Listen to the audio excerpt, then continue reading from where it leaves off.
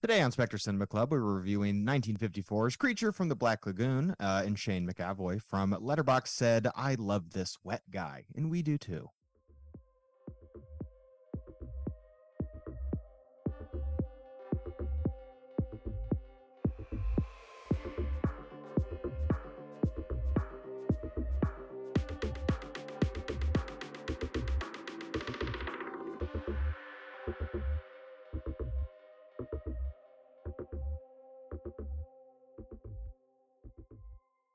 Hello, hello. Welcome to the Spectre Cinema Club, a podcast obsessed with horror movies and all the subgenres within.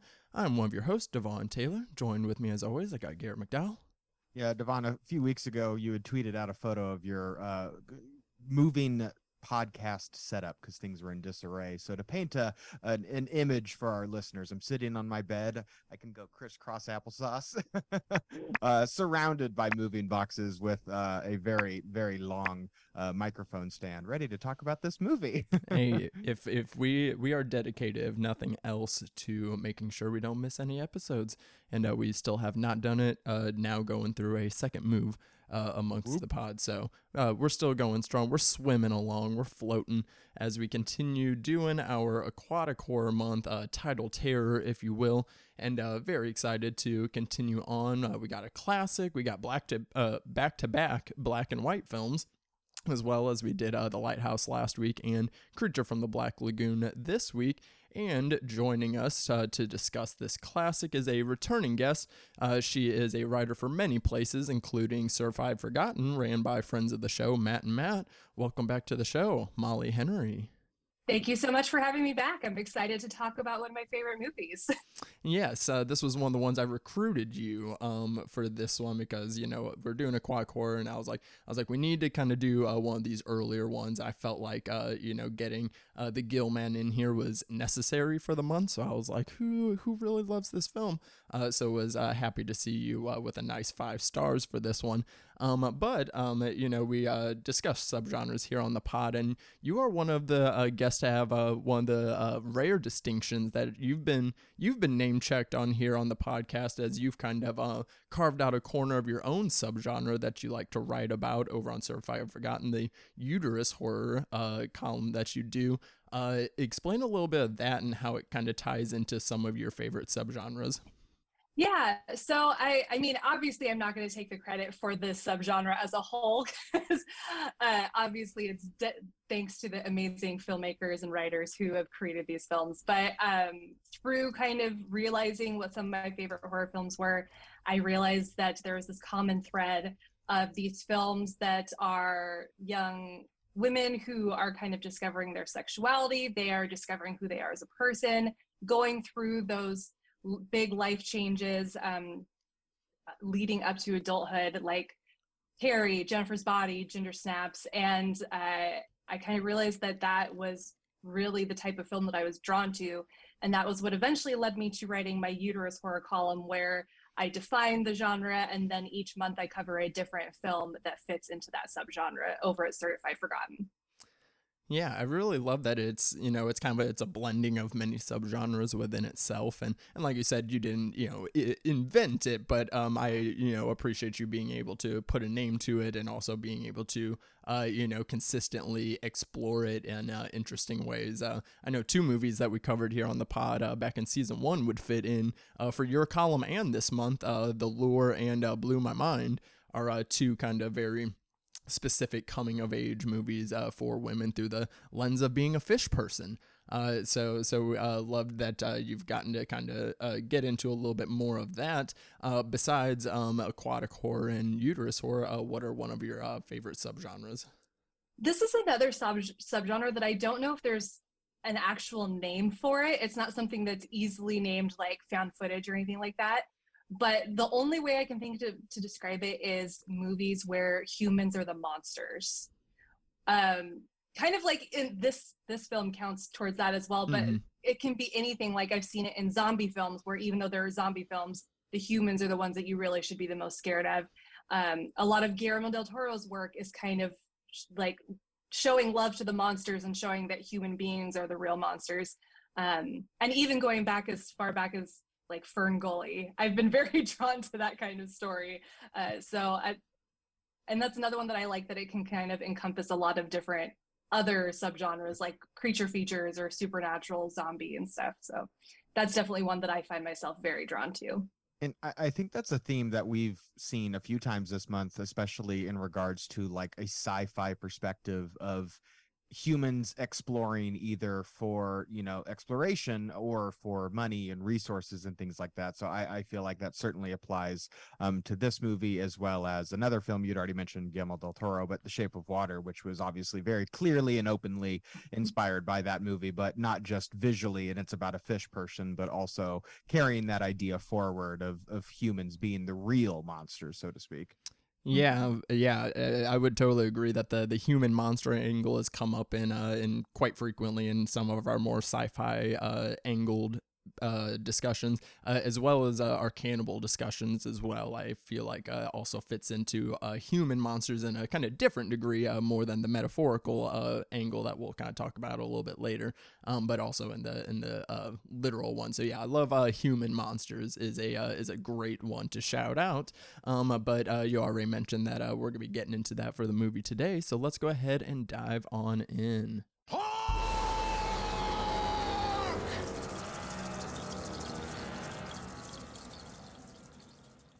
Creature from the Black Lagoon, released March 5th, 1954. This was directed by Jack Arnold, who is also known for The Incredible Shrinking Man, as well as a few other Universal horror films as well. This was written by Harry Essex and Arthur Ross, with a story done by Maurice Zim. The cinematography was done by William E. Snyder, notable to shout out that this was originally shot in 3D, and they used the polarizing light method, which is actually more popular today with, like, you know, the gray glasses. They didn't do the red and blue anaglyph method until they did like a re-release like decades later, and then for the VHS copy as well. So did not watch this in 3D today because I don't really like watching movies in 3D, if I'm gonna be honest with you. But that is the way that it was originally shot. Done by the prolific Henry Mancini. Has done many scores. Like, his discography is incredibly long, but did a lot of films such as Wait Until Dark, Life Force, and a bunch of the Pink Panther movies. But there was also Hans J. Salter and Herman Stein on the score as well. And this was edited by Ted J. Kent. Box office did a reasonable 1.3 million back in 54. I'm not sure what that would be adjusted to inflation, but not too shabby. Molly, what do you think this is sitting at on Rotten Tomatoes? It has 44 reviews.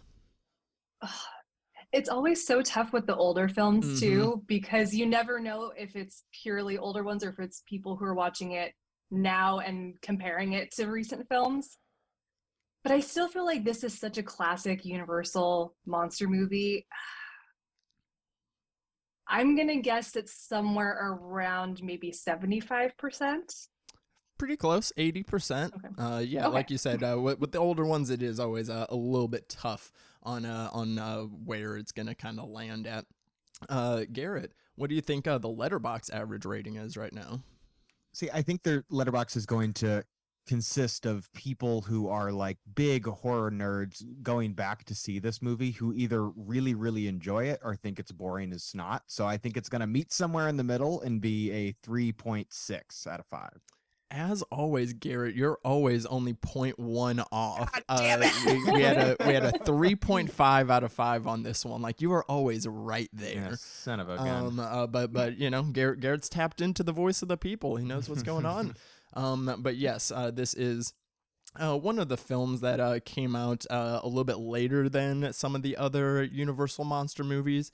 I'd kind of put this in like in tier 2. Obviously, like, I think Dracula, Frankenstein's monster, and Wolfman were kind of their big bucks monsters, and then underneath that you kind of had the creature movies, the Invisible Man movies, the Mummy movies as well. Say that's like the next tier underneath as far as some of these Universal monster movies go. But Molly, you mentioned this is one of your favorite films ever. So what made you want to talk about it today? Well, yeah, it's one of my favorite horror films. It's one that I grew up watching. And it's also of the Universal monster movies, it is my favorite Universal monster. Partly because it does kind of go into that humans are the monsters kind of thing, even though he's still very deadly in this and aggressive. I always felt kind of bad because people are just invading his space and it's not his fault that they're coming into his territory. But I also just I think the creature design is something that has withstood the test of time. It looks just as amazing today as it did back then. I like the dedication to creating that creature, where they created a suit for on land and then one for underwater, and actually had a diver do the underwater stuff, so they didn't have to use a tank or anything that would create any there's clearly a lot of dedication that went into creating this monster, and I think that it pays off. And I also like that it has a woman on the expedition who's not just there because she's pretty, she's there because she is an amazing scientist as well, which back then there wasn't a lot of. Oh yeah, she's the sole lady on this boat full of lots of testosterone. Which we'll get into here in a moment. Garrett, I know you are a big Universal Monsters person, but I know this is not as high on your Universal Monsters list. So, were you illuminated on this rewatch at all? It wasn't as high, but that's not necessarily reflective of my dislike or love of this movie. It's rather that I really, really love a lot of the Universal movies. Frankenstein is an all-time favorite of mine. It's something I rewatch yearly, and a lot of the films, Invisible Man, Bride of Frankenstein as well, are all spectacular, in my opinion, Hall of Fame horror movies. And so for this, it doesn't quite reach those heights for me, but I still really enjoy it, especially more on this rewatch. I think the first time I was watching it, I was quite young in my classic movie. It was a time in high school where I was watching a lot of older films, and this just didn't stand out as much to me. But now understanding where this film kind of lies in Universal's film catalog, where this lies in the history of sci-fi and horror and how those overlap during this time, I think that combined with what is there with this movie, which is, as you had already mentioned, the excellent creature design, prosthetics, all of that, the underwater sequences and the way that those are filmed, and the care given and the attention to detail to building this giant pool that they can film in, all of that stuff, I think made this movie sing a lot more for me on a rewatch. It's still probably not in my top 5 Universal monster movies, but that's not a condemnation of the quality of the film. It's more just a praising of its peers. Oh yeah, and I kind of agree in that way as well. This was actually my first time watching. I'm a bit of a poser 'cause I'm actually wearing a swamp creature shirt that I wore to the horror picket this morning. I did that not even on purpose, but yeah, because I've always been enamored by the creature design of the Gillman. And I feel like this is a combination of one, like you said, all the Universal monster movies are just really good. A lot of them are really fantastic. And so it's kind of maybe the film doesn't measure up in that way just because as far as if you're doing the direct comparison.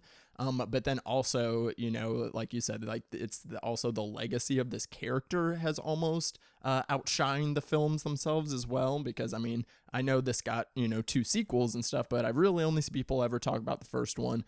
And again, and for me, I didn't love this film.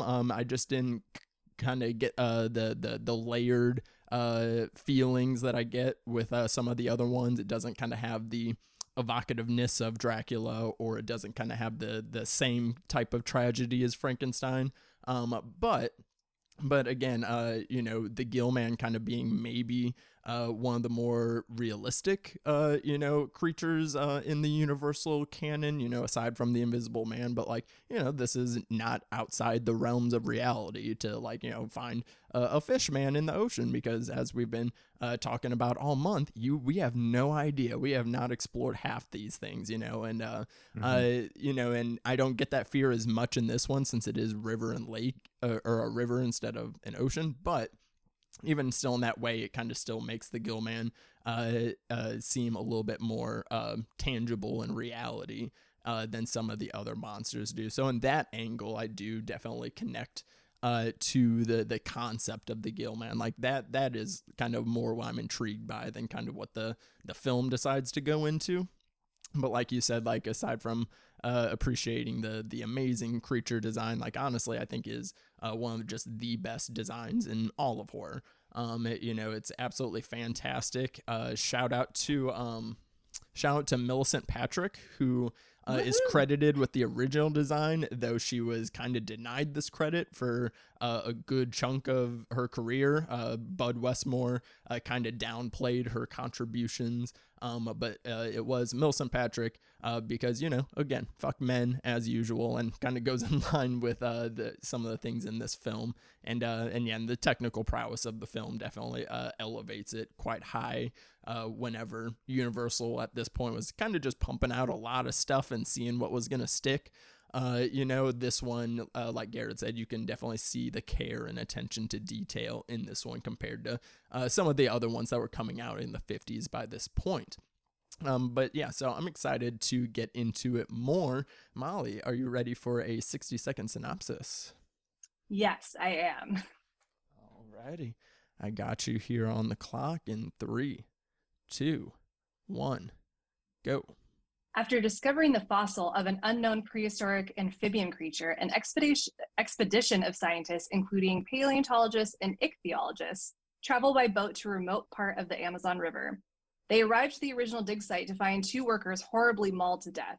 Instead of turning back, the team searches for more prehistoric remains and eventually moves to an area called the Black Lagoon.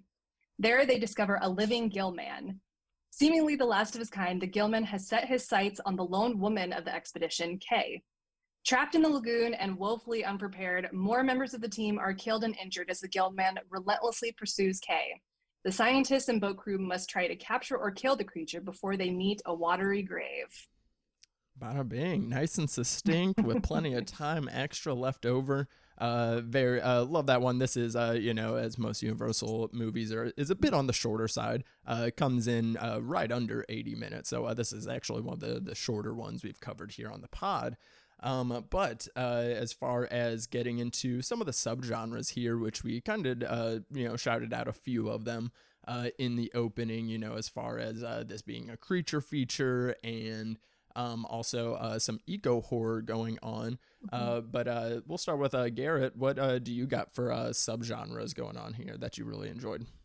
I think that this also is in a similar vein of something like The African Queen, where it's like this exploration, like adventure horror. Like I think the most obvious example would be like something like Jaws, that has a lot of those adventure themes, but you're hunting, the adventure that you're going on is you're hunting this horrible, terrifying monster that's trying to kill you. And I think a part of that is definitely in this movie as well, this man versus nature, and this exploration that they're going on. I feel like the monster to me really embodied that idea of exploring the unknown and trying to seek knowledge, but the like uncovering, what you uncover can be terrifying as well as illuminating. And I think that this film covers that in a really interesting way. Oh yeah, I totally agree there, and I would loop that into I said eco horror. I actually kind of more mean bio horror. In because there's not as much of a like a environmental message in this film, rather than taking a look at nature and being curious about it, being curious about life, and there's kind of like some evolution theories that go into the film as well. So I would kind of loop that in as well. And the sci-fi angle also kind of is tied to the hyper masculine hubris of it all as well, because you have these all these different scientists, and they all kind of want to go after the Gill Man for different reasons, but none of them are good reasons. Like they're all like, you guys are all wrong still. Like it doesn't really matter what any of their reasons are. Mm-hmm. And I feel like that is like kind of more what ties into, with Kay being there, because, not seeing this, but then knowing other stuff, I always kind of assumed there was like a horror romance angle, and there really isn't. I feel like, Gilman is just, more, gravitates towards Kay because not because, one, she is the sole female, but she's also the only one like not antagonizing him and like not doing all these things. So he's like, feels like kind of a more safe in that angle, and that can still be partly because she's a woman compared to these men. She's a little bit softer, but at the same time, I feel like it's not like in a like not in the like creepy kind of psychosexual way, at least for me, with some of this stuff. But what were some of the other subgenres that were working for you, Molly?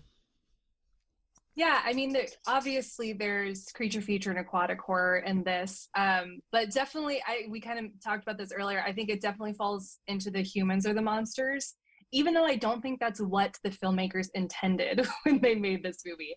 Yeah. I think that's something that is more of a modern audience perspective, especially with the rise of people who call themselves monster fuckers. I think that this is definitely something that appeals more to them. And because like there's so much like male bravado going on, and whether they're trying to capture or kill it, this thing clearly seems to be the only living being of this prehistoric creature. So the fact that they want to capture or kill it it seems like they're doing it more for their own ego, more so than for science. Which I think that probably, like you said, that probably is partly why the creature is drawn to Kay. Although I will say, I think because he's the last one, I think he was also trying to find a mate. Like that is very much that the actually vibe would that make I got. sense. That Like actually would make sense. There's no one else to mate with, and that's probably the first human woman he's ever seen, presumably. So yeah, I think that's definitely one of the reasons why even though he was shot with a harpoon and shot with bullets and stuff, he kept going back for her. He's determined, Yes. he's like me at a bar trying my best. Yeah. But you were talking about kind of like the male bravado in this movie. I think it's also worth noting that like a lot of the scientists on this expedition are like very attractive and like all in terrific shape. Mark Williams, who's kind of like, he's played by Richard Denning. He's like the main guy, who's with Kay. Julie Adams is the woman in question. But Dr. Mark Williams, it's noted early on in the movie that he's like surprisingly handsome for a doctor. David Reed is like, I was kind of suspicious of you when you first came you in got those because of flip how flops. handsome you are. Oh, I apologize. David's the boyfriend. Yes, my apologies. Yeah, so David is like, he's so handsome that it was surprising to Mark Williams. I thought that was very funny.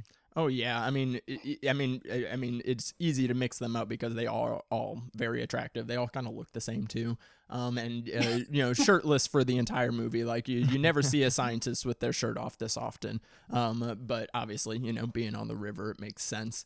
And yeah, because like with David is kind of, his intentions are kind of the most pure. Like he is the one that is like kind of thinking of it from a scientific angle, and then you have Mark, that is kind of he wants the glory of it, like, oh, if we can be the first, if we can have the proof, if we can do all these things. And then Dr. Carl is the one that's like, hey, well, we need to make money. You're doing this institute, and I'm glad with all your research, but we also need something that's gonna bring us money. So that's where the hunt is instigated into it. So you have these three different angles that they're all coming from it. And one thing that kind of, progresses as well is the way that they refer and like kind of treat the Gill Man, because like, he's this, kind of humanoid amphibious hybrid. And multiple times there'll be times where they're talking about him and they say it and they say thing and they say creature. But then there's other times where they do recognize that like he's humanoid, and so they say he and him and all these things.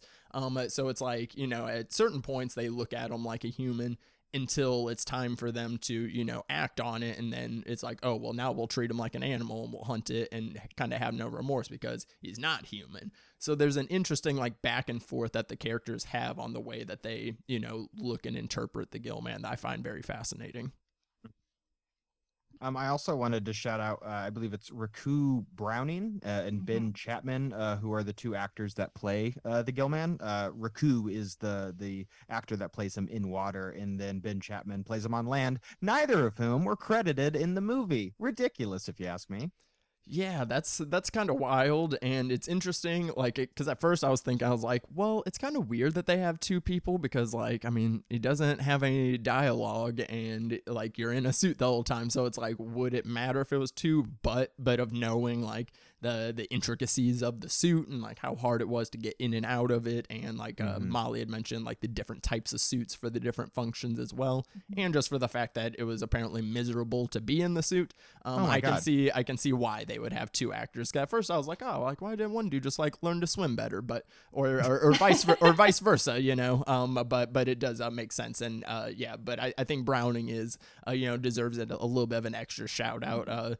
Trained diver, he could hold his breath up to 4 minutes underwater, so that way they like wouldn't need the tanks and stuff. So yeah, big ups to him. And I don't know. Oh, go ahead. Go Sorry. ahead. I was gonna say, I know that Browning was also, he came back for both of the sequels. I'm not sure if Chapman did, but I know that Browning did, and I think that was his thing. Like, he was a diver. I'm pretty sure he even worked on like the old TV show Flipper and stuff. Very much. So it is kind of odd. I can understand from a logistical standpoint, it probably made sense to have two people, but it's so wild that it just wasn't Browning the whole time. Like, especially since there isn't that much time that the creature is on land. Usually we see him in the water, or like transitioning, like coming up out of the water briefly and then jumping back in. So it kind of begs the question, why did they need to have both other than the suits? But that's wild. I never even noticed that they weren't credited. I think it's just because like these days I'm so used to seeing their names, I didn't even think to look at the credits. Well, So I think as someone who, I'm a fair swimmer, but the idea of having like an entire head to toe latex suit on and then going underwater, I can't imagine that they can see particularly well. Like it's going to give me a panic attack. Like that sounds so uncomfortable.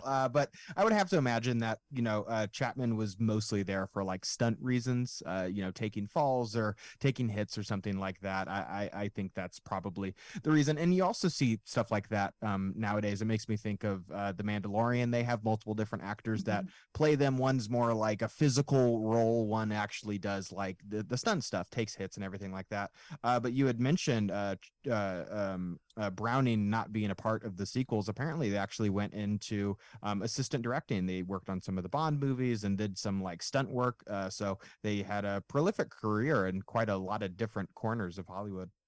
Yeah, well, Browning did the sequels, but then they still did do the double actor approach on the sequels, and those were both played by different people. So between the three movies, they had three different land creatures, but then only one wet boy, Browning in there. and I don't know if it was, I wonder if it was Browning or Chapman or someone else. But there's a scene where not only has to swim, but is in this suit and gets lit on fire. So he's doing a fire stunt in this suit while diving into the water. I was like, God damn. I was like, that's a lot of work. Yeah, I wish that there was something that actually showed us which one was which in every scene, because I would be curious to look at their physicality to see if it's different or if they kind of tried to mirror each other in any way. But yeah, that's like the stunts in this are surprisingly insane considering that era. Like I was shocked.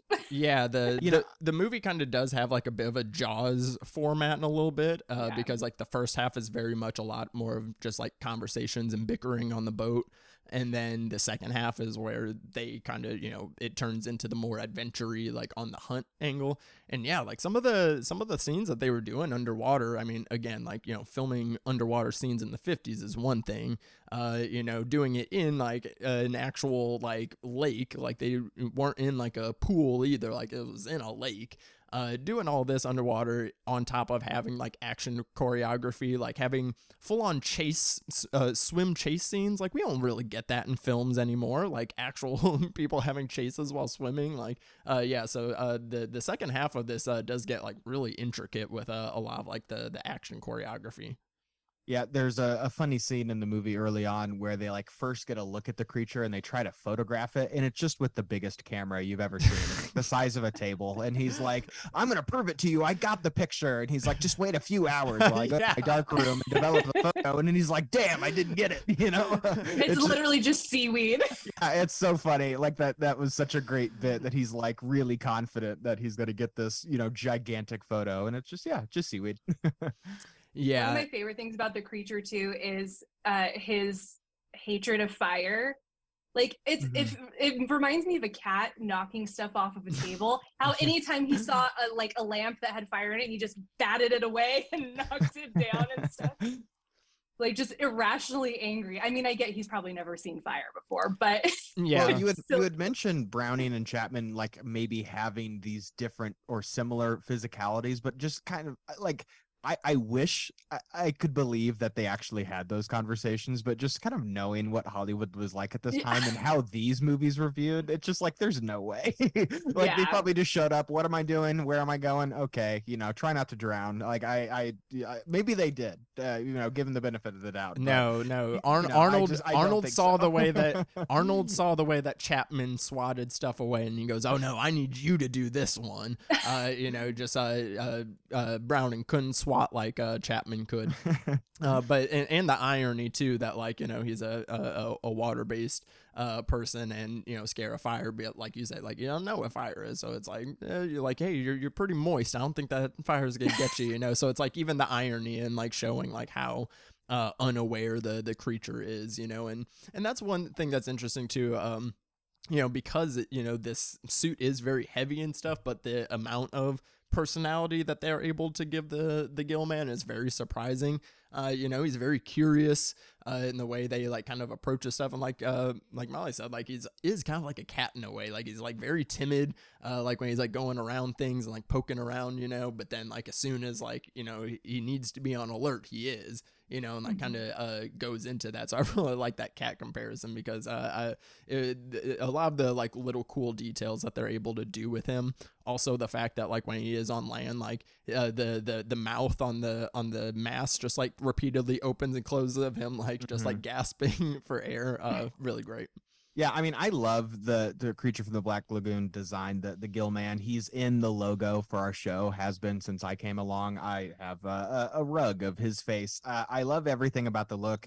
I don't know how I feel about the lips. He's got big, peppery red lips. He's just ready to give you a big old kiss. I don't know if it's my favorite. I guess that's where the sexual angle's coming in for. It's just like everybody sees those big juicy lips. I mean, how can you not? I also wonder if this had been in color, if they had stuck with the red lips. Because like if you look at like Bride of Frankenstein, most people don't even realize that her hair is like an auburn red color. Yeah. So it makes me wonder like how conscious they were of those decisions when they were doing the design, and how much of it was just to make it stand out more in black and white versus like, yes, this fish guy definitely has red lips. Yeah, the rest of him's green, but red lips. And mentioning the black and white, I think that just alone, I know it's a technology of the time. It's certainly not an artistic choice, but I do feel that the black and white kind of coloring of this movie, as opposed to a colorful, like a Technicolor, because that was certainly feasible in the 50s. They could have made this color if they really wanted to, but I do think the shadows kind of at play and things just sort of out of view underwater. There's that great scene where Kay is swimming underwater and he's like kind of not quite grabbing at her feet, and I just felt like that was probably the scariest part in the movie. As somebody who is not a huge fan of open water, the idea of like you brush up something against something and you're like, what was that? The fact that it could be this giant fish talon or something going after you, I thought was pretty effective.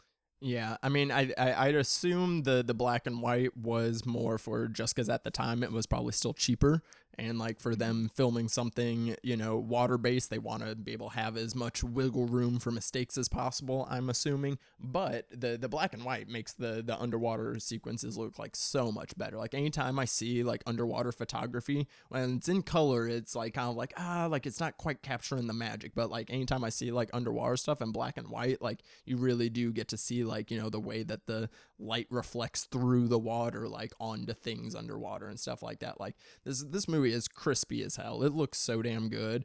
Like I was very much like astonished by, you know, watching this on my big screen and like how good it looks. I mean, I am again also just a slut for black and white, but like this is a really great looking movie, and it adds to the majestic like kind of flowiness of the movie. I think the score also aids in that like super hard. Like they meld well together. Like the score really kind of highlights the you know, the beauty and majesty of the water, but then also the dangers that it has as well, on the way that it like, you know, jarringly switches between the two, you know, during certain scenes. So yeah, the sound and the look, like, you know, just blended together so well. I would also wonder if, like, from a technology standpoint, if black and white was at the time the only option for 3D. Had they done 3D color movies at that point? That's a good point. I would assume so. I mean, the 50s, so not to get like super nerdy, but like this was like a time in Hollywood where a lot of households and around the country were getting televisions in their living room, and so they, like a lot of us are now, are comfortable staying at home watching TV, and Hollywood had to think of something to kind of lure people into the movie theater, and that's kind of where 3D came along. That's where those like big historical Spartacus, Ben-Hur, you know, you can't get this at home sort of attitude happened. So I would assume so, but I can certainly look it up to see some of the other ones. Yeah, I know the 13 Ghosts one that was in 3D was only a few years prior to this, and that one was also black and white. Yeah. So. And it's I will say I I actually have a 3D TV, and I own this on Blu-ray in 3D. I did, when I watched it to prep for this, I didn't watch it in 3D, but having seen it in 3D, that is another part of this technology that really stands the test of time. In a lot of ways, it looks better than a lot of the 3D films that we see today. The only thing about the 3D in this film that I am not a fan of is some of the depth perception stuff, because every once in a while in the underwater scenes, the seaweed suddenly feels like it's right in front of your face. And it makes me go cross-eyed a little bit. But other than that, like it looks as good as a lot of modern films. To answer the question, yeah, there were some 3D films. House of Wax was released just a few years before this, so this was like certainly right in that pocket where that was you know, being kind of rolled out. But I too was really impressed that this is not only underwater but has great cinematography. This entire pool was built because I can't imagine trying to do this like on location with these giant 3D cameras, and the technology of that, especially at the time, is just way more complicated than it is now. So all of that, I think the movie goes a little bit overboard. There's a lot of underwater stuff to where it's like, hey, look what we can do, and after a bit you're like, yeah, I get it, you know. But I think it's still very impressive and very well done for the time. Yeah, we have a little bit of a mixture, because they filmed like a lot of stuff obviously here in Universal City, as most of the Universal movies were. And then they, of course, took it down to Florida to do some of the underwater stuff to get that more lagoony-esque, because this is on in the Amazon jungles in the movie, a little bit, which most of the aquatic stuff we've been doing has been ocean, and then like I was saying, like the, you know, the rivers and lakes like kind of provide like their own like kind of different challenges and stuff. One thing that made me happy though was Kay shouting out the Mississippi, which I, you know, grew up living next to my entire life, so I was like, hey, I know that one. So nice little Midwest shout out there. We love the Midwest shout outs here. But yeah, is there anything that you guys can think of that you saw in this that it is a river aquatic specific thing versus something you'd see in the ocean? I mean, is, I guess, like the shallowness of the water. There's a really great scene where they're like pushing through. It's probably honestly the scene that you were talking about, where they're pushing through all of the seaweed, and then it just slowly kind of reveals the creature.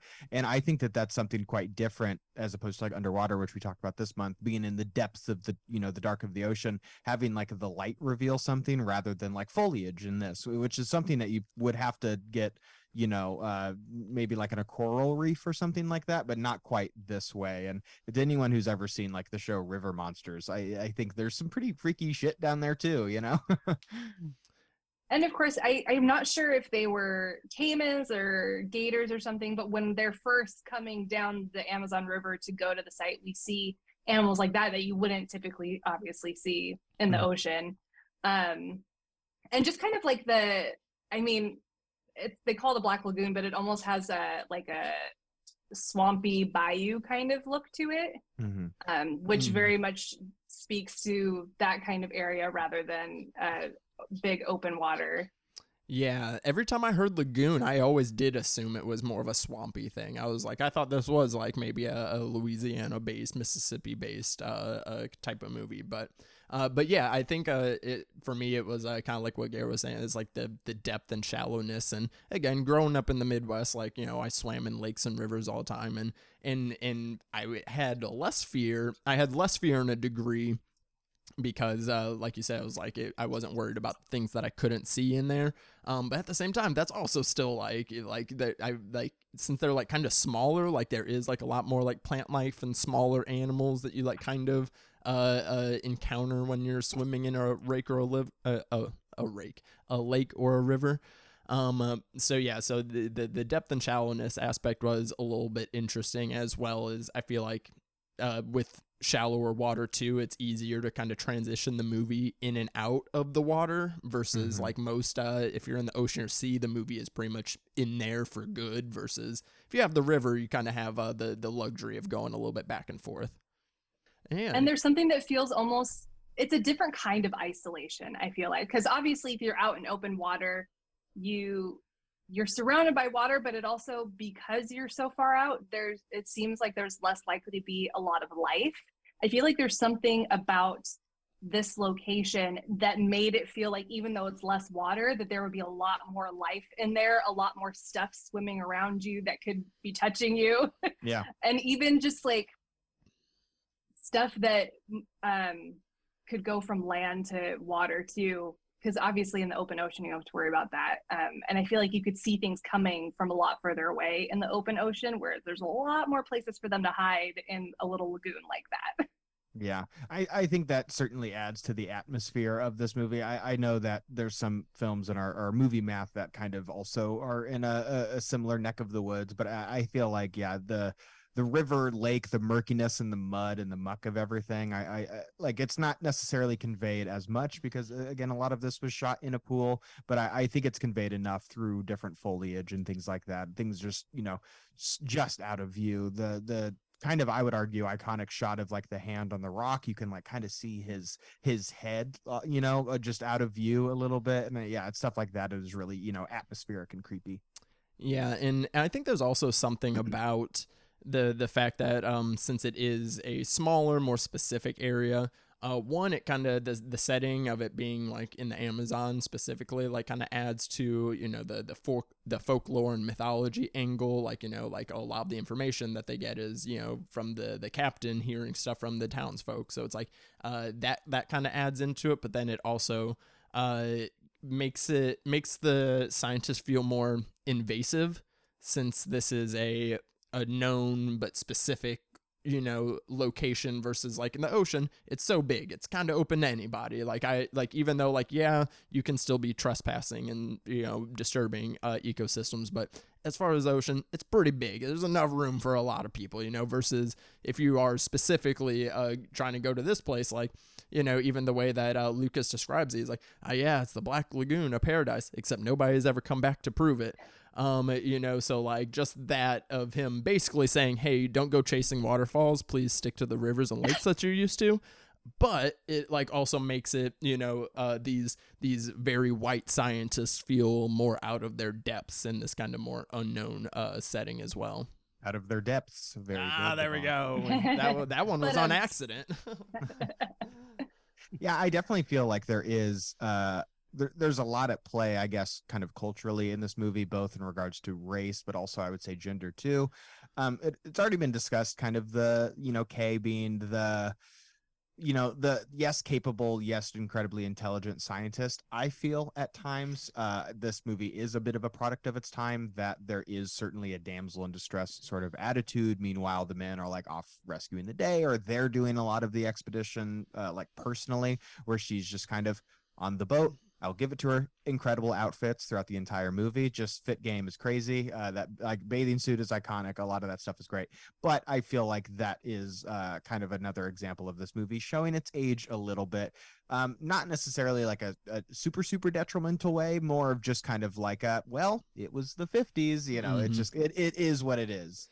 Yeah, I mean, I definitely feel that a little bit of it, again, just kind of being a movie from the 50s, but then also when we're kind of retroactively looking at it, through this like kind of, hyper masculine lens, if you do kind of watch in certain scenes, like, yeah, like, because like, yeah, she is talked up about being a very smart and successful scientist, with everybody else, but then yeah, she kind of sidelined when she gets there. But it's like there is multiple scenes though where she's like trying to offer up input, she's trying to give ideas, and they just simply don't listen to her. Like they simply just like repeatedly ignore her, and then they're just like, go for a swim, Kay.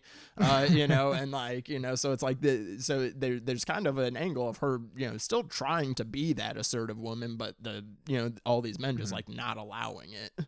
Yeah. I see her as like kind of an eternal optimist almost in her role, because we see she has conversations where she's asking important questions about the find and what they're doing, and she's posing theories, and she even has that whole conversation with one of the scientists where they're saying like, your work is one of the reasons why you were able to get the school or whatever was able to get these grants and stuff, is because of your contribution.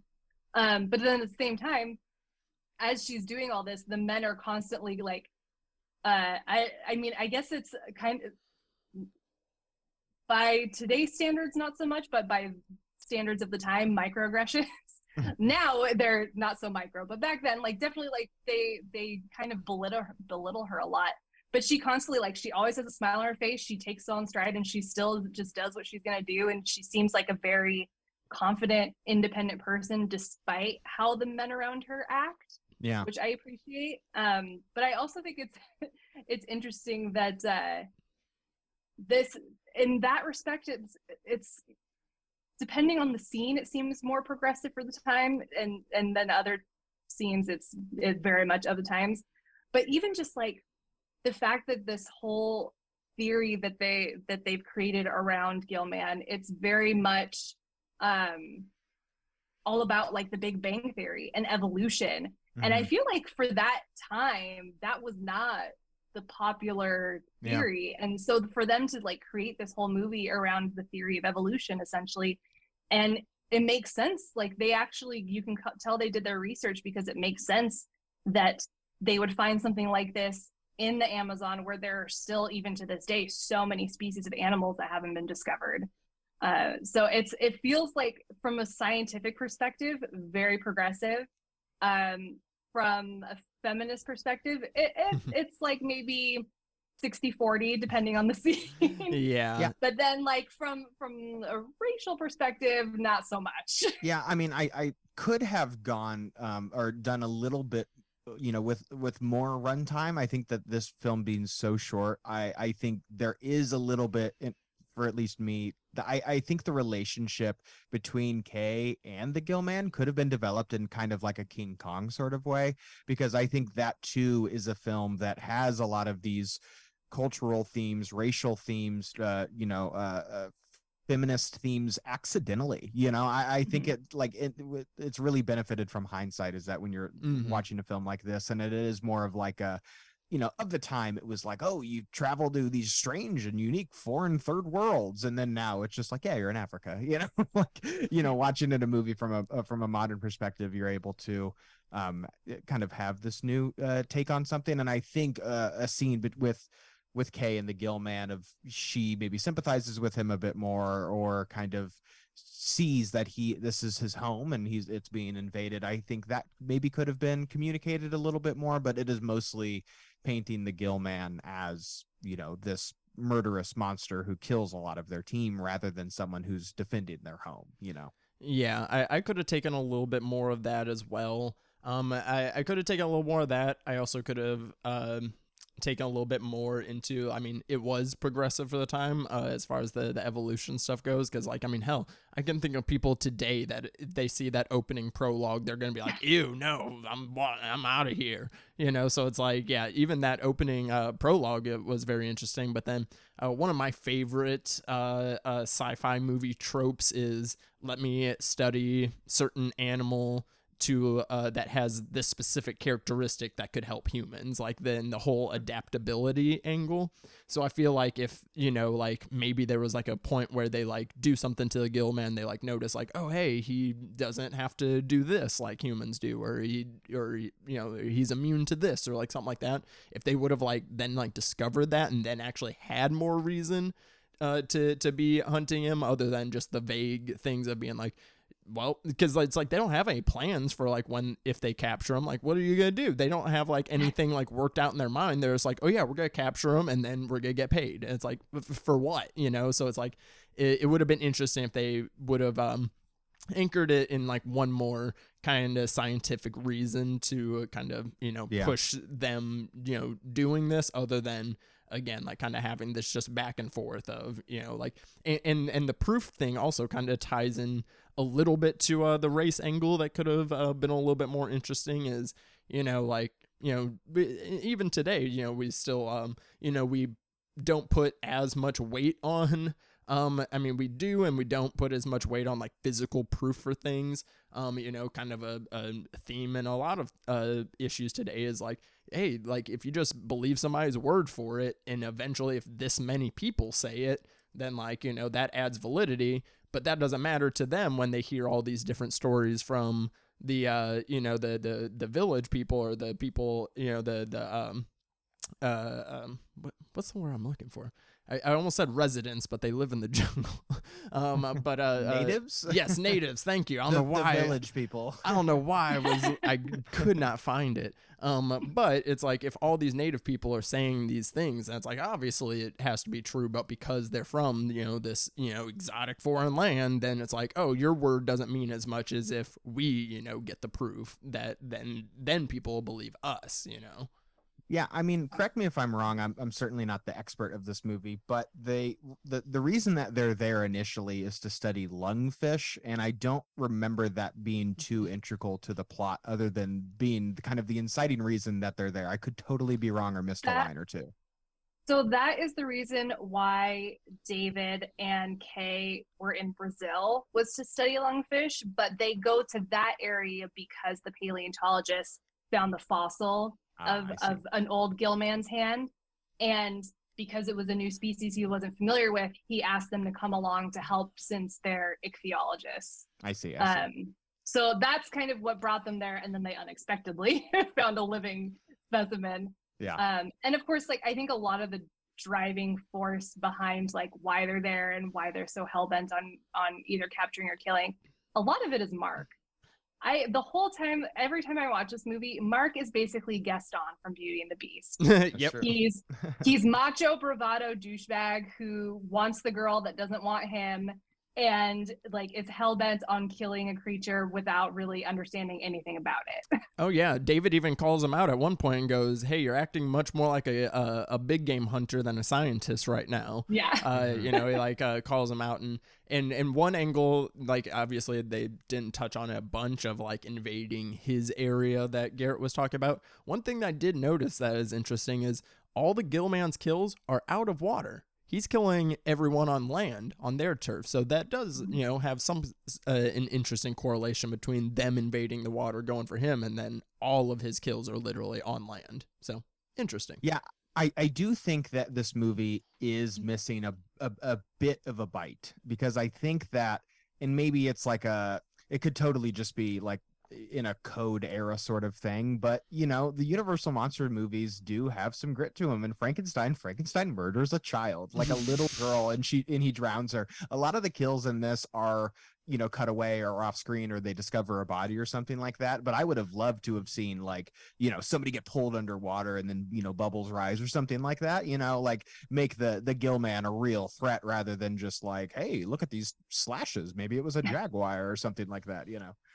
Yeah, he's really big and strong, and most of the time he is just like kind of throwing and punching and hitting people. I would have loved to have seen him, I don't know, like throw up some like ooze on them or something. like give me something like that would have been like Reptile from Mortal Kombat. something like that. I think that could have been interesting. I know obviously they were already pushing the technology budget as it is, but if they could have gave the mask a long floppy tongue, that could have been interesting. Like, so we definitely have some angles that we long floppy tongue to go with those big lips.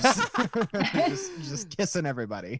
Oh yes. We didn't get an alligator roll, which would have also been fun, but there is this one little scene though, whenever we are getting like the big like underwater like main set piece between Gilman versus David and Mark underneath. Where he does do this, like he like swims up to one of them, does this like butterfly like turn in the air, and then like grabs them by the leg and then like swims them back down. I was like, that was a cool little move you got there. So again, Browning, very talented swimmer. Also, so is Julia Adams. She had great form. I meant to shout that out earlier.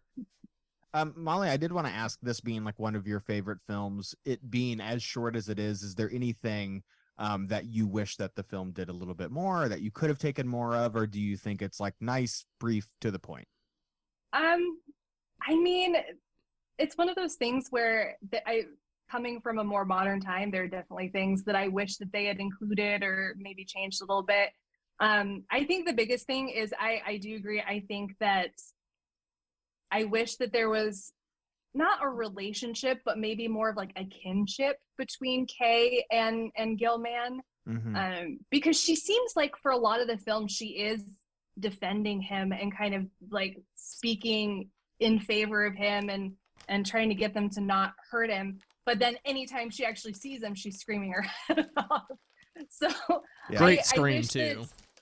And I kind of wish that maybe even just like a subtle change at the end, like making it so she stops David from killing the creature or something, like just something little like that would have pushed it a long way for me.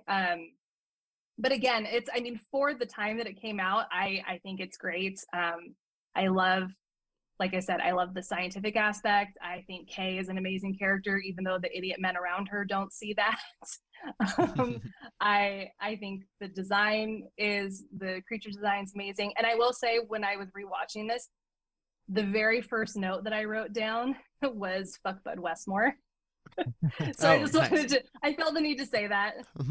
I get that for the time it was normal for him to be the only one that had a credit for makeup in the actual credits, but the Millicent Patrick erasure does not stand in my household.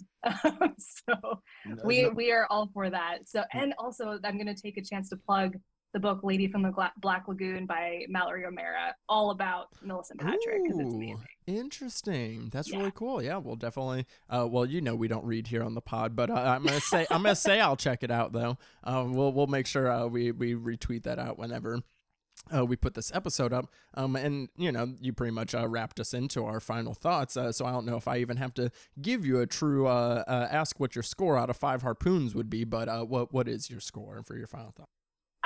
Can I give it 2 scores? Yeah. Okay. Sure. As a film critic, I would probably give it a score of 3.5 harpoons. But as someone who absolutely loved this movie and grew up watching it, 5 harpoons. Of course. I mean, we definitely, love getting the more personal scores here whenever, I mean, we are analyzing, but these are also, how these movies speak to us. So Garrett, how are you feeling on this rewatch? Oh, I'm the same way in my ratings. I'm always going to go my heart first. It's like, yeah, I'm not a fucking teacher. I'm not giving this movie an actual a grade. It's like on a scale of 1 to 5, how much did I enjoy this? So for me, this is a 3 out of 5. I like the idea of this movie a lot. Not just like the idea of like the plot, but the kind of the legacy of this movie, the aesthetic of this movie, the fact that it is this 1950s pulp horror sci-fi exploration film, something that was very common at the time, and just kind of the way audiences' tastes were in the 1950s. This is really kind of the one of the epitome, sci-fi horror films of the 1950s, the pulp sci-fi horror films. I love so much about this film, but each time I watch it, I just wish it had a little bit more to it. I think it is, no pun intended, a little surface level. I think that some things could have been dove into a bit more to make some of the messaging of this movie, some of the characters of this movie just hit a bit harder for me. I still enjoy it, but as I said up top, it doesn't really reach the heights of some of the other Universal monster films. But yeah, still 3 out of 5 Harpoon. Still really enjoyed this movie. Still love the iconography of this one, but it's not quite on my Mount Rushmore. Yeah, I'm sitting around the same actually, about a three, maybe a 3.5. I'm kind of back and forth, but it's a little bit closer to the 3, so we'll go with that for now. As in that, yeah, kind of for the exact same reasons, pretty much. Like, this movie, I give it a lot of credit for its technical merits, for the things it was doing at the time. And some of the, general aesthetic design choices and things like that. But as far as, for one, this being such a short film, there's a lot of stuff that does get repetitive, oddly. So it's like, as far as like, until we get to like those like really, those last 20 minutes where things, really, action picks up a little bit, the pace picks up, there's a little bit more urgency. And of course we're getting more Gilman. Like, it takes a bit before we get a full shot of Gilman in this one, but for obvious reasons. But yeah, so for a lot of those things, I mean, even though, I think we did a pretty good job, as we usually do, of digging out the things that may not have been there intentionally, but, there's traces and remnants and fossils of these things in there. So I'll give it some credit there. But yeah, does it kind of hit some of the highs that I have emotionally that I do compared to some of the other Universal monster movies? It doesn't.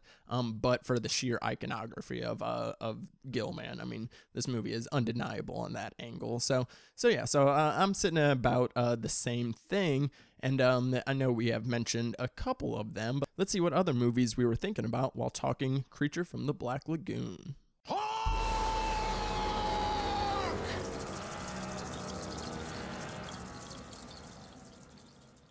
Alrighty, here on Spectre Cinema Club, we like to conclude all of our episodes by playing movie math.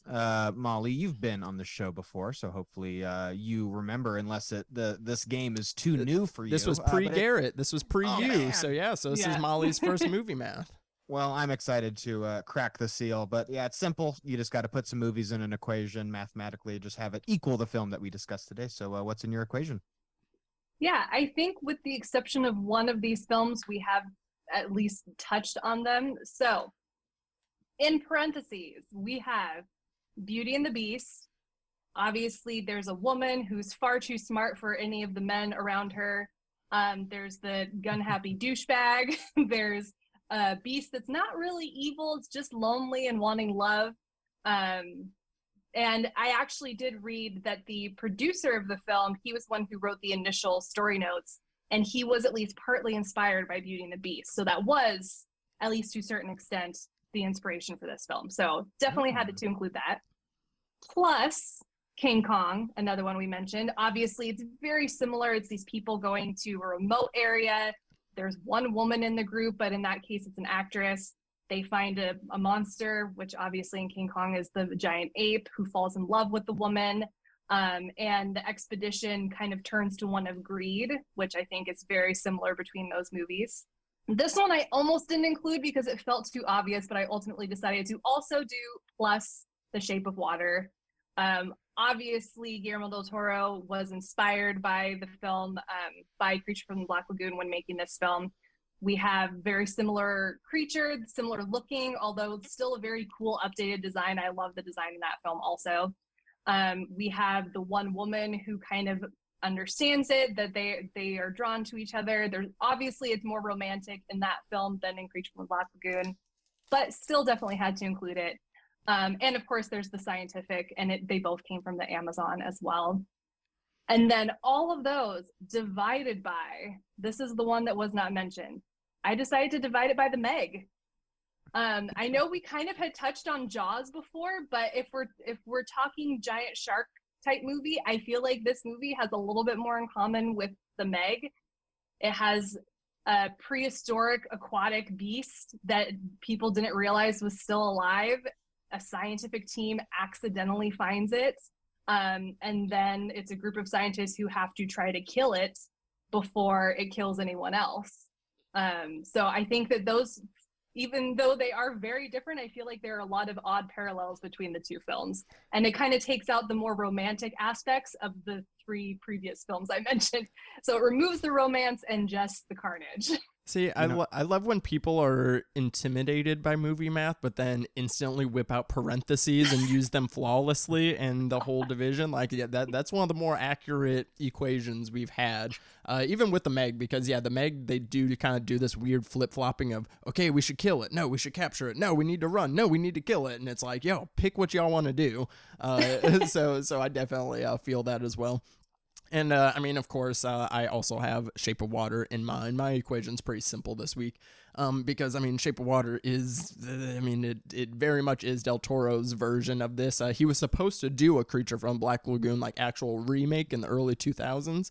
But as typical with a lot of Del Toro's projects, he was asking for too much money, so they dropped him, unfortunately. And then he said, well, you know what? I'm going to do my own with my own things. And I feel like that's also maybe a reason that I kind of keep that I couldn't score this movie a little bit higher, was because Shape of Water kind of does all the same things but even better with my visual aesthetic, and the romance really works. Great performances, great look to it. Michael Shannon being the best human monster possible. So I mean, for obvious reasons, Shape of Water. And then I have it divided by one of my all-time favorites. If we hadn't covered it already in season 1, I would have picked it for this month.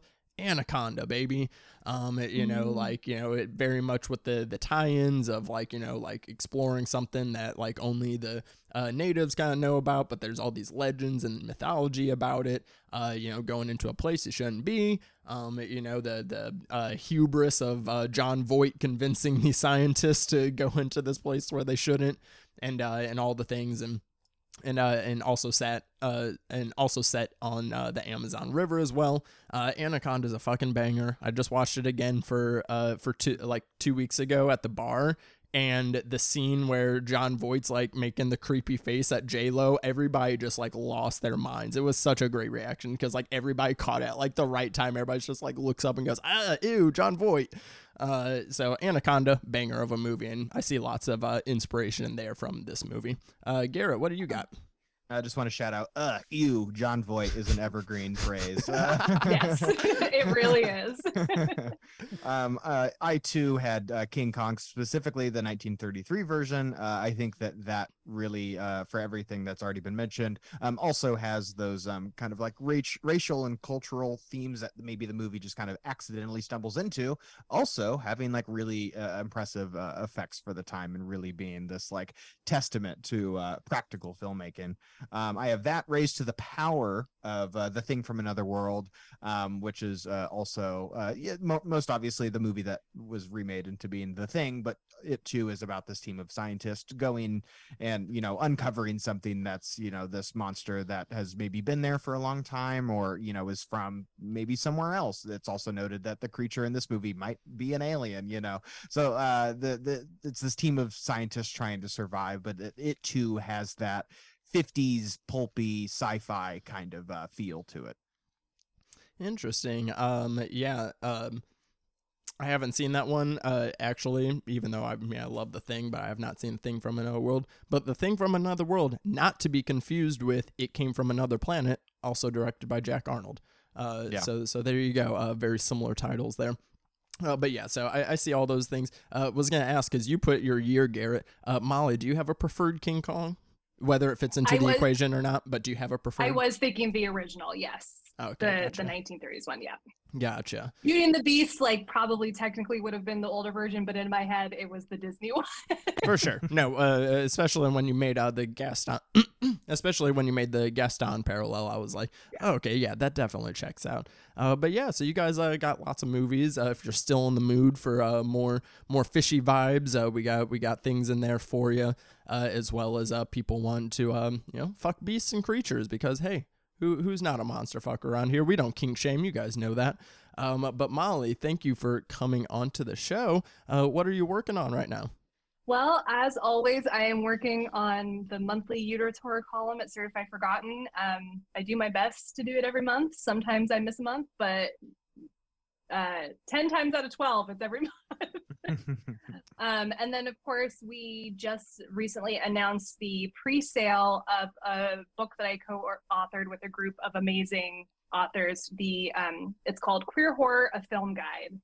And it's a very comprehensive collection of queer horror films where we wrote synopses and included all of the details about people who wrote and directed and starred it and stuff. And it's available for pre-order now. I'm not positive of the date because depending on where you look, it's a different release date. It's either November or December, but you can pre-order it now.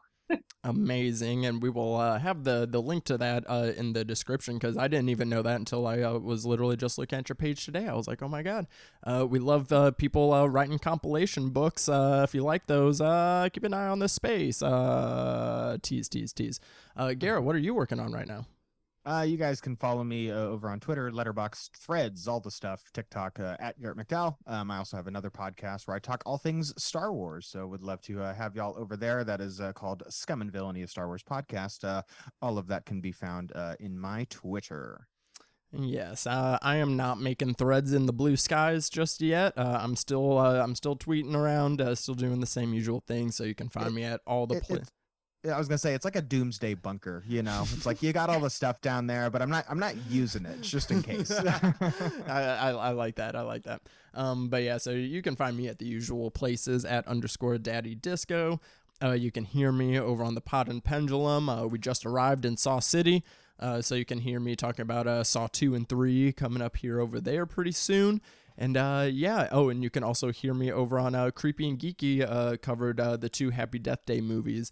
So go listen to that episode. But that'll go ahead and do it for this week's episode of the Spectre Cinema Club. New episodes drop every Tuesday. Subscribe to not miss a thing. You can follow us on social media at Spectre Cinema on Twitter, Instagram, and TikTok. And if you're listening on Spotify or Apple Podcasts, leave us 5 stars, a nice little review. We appreciate you. But until next time, guys, stay lifted.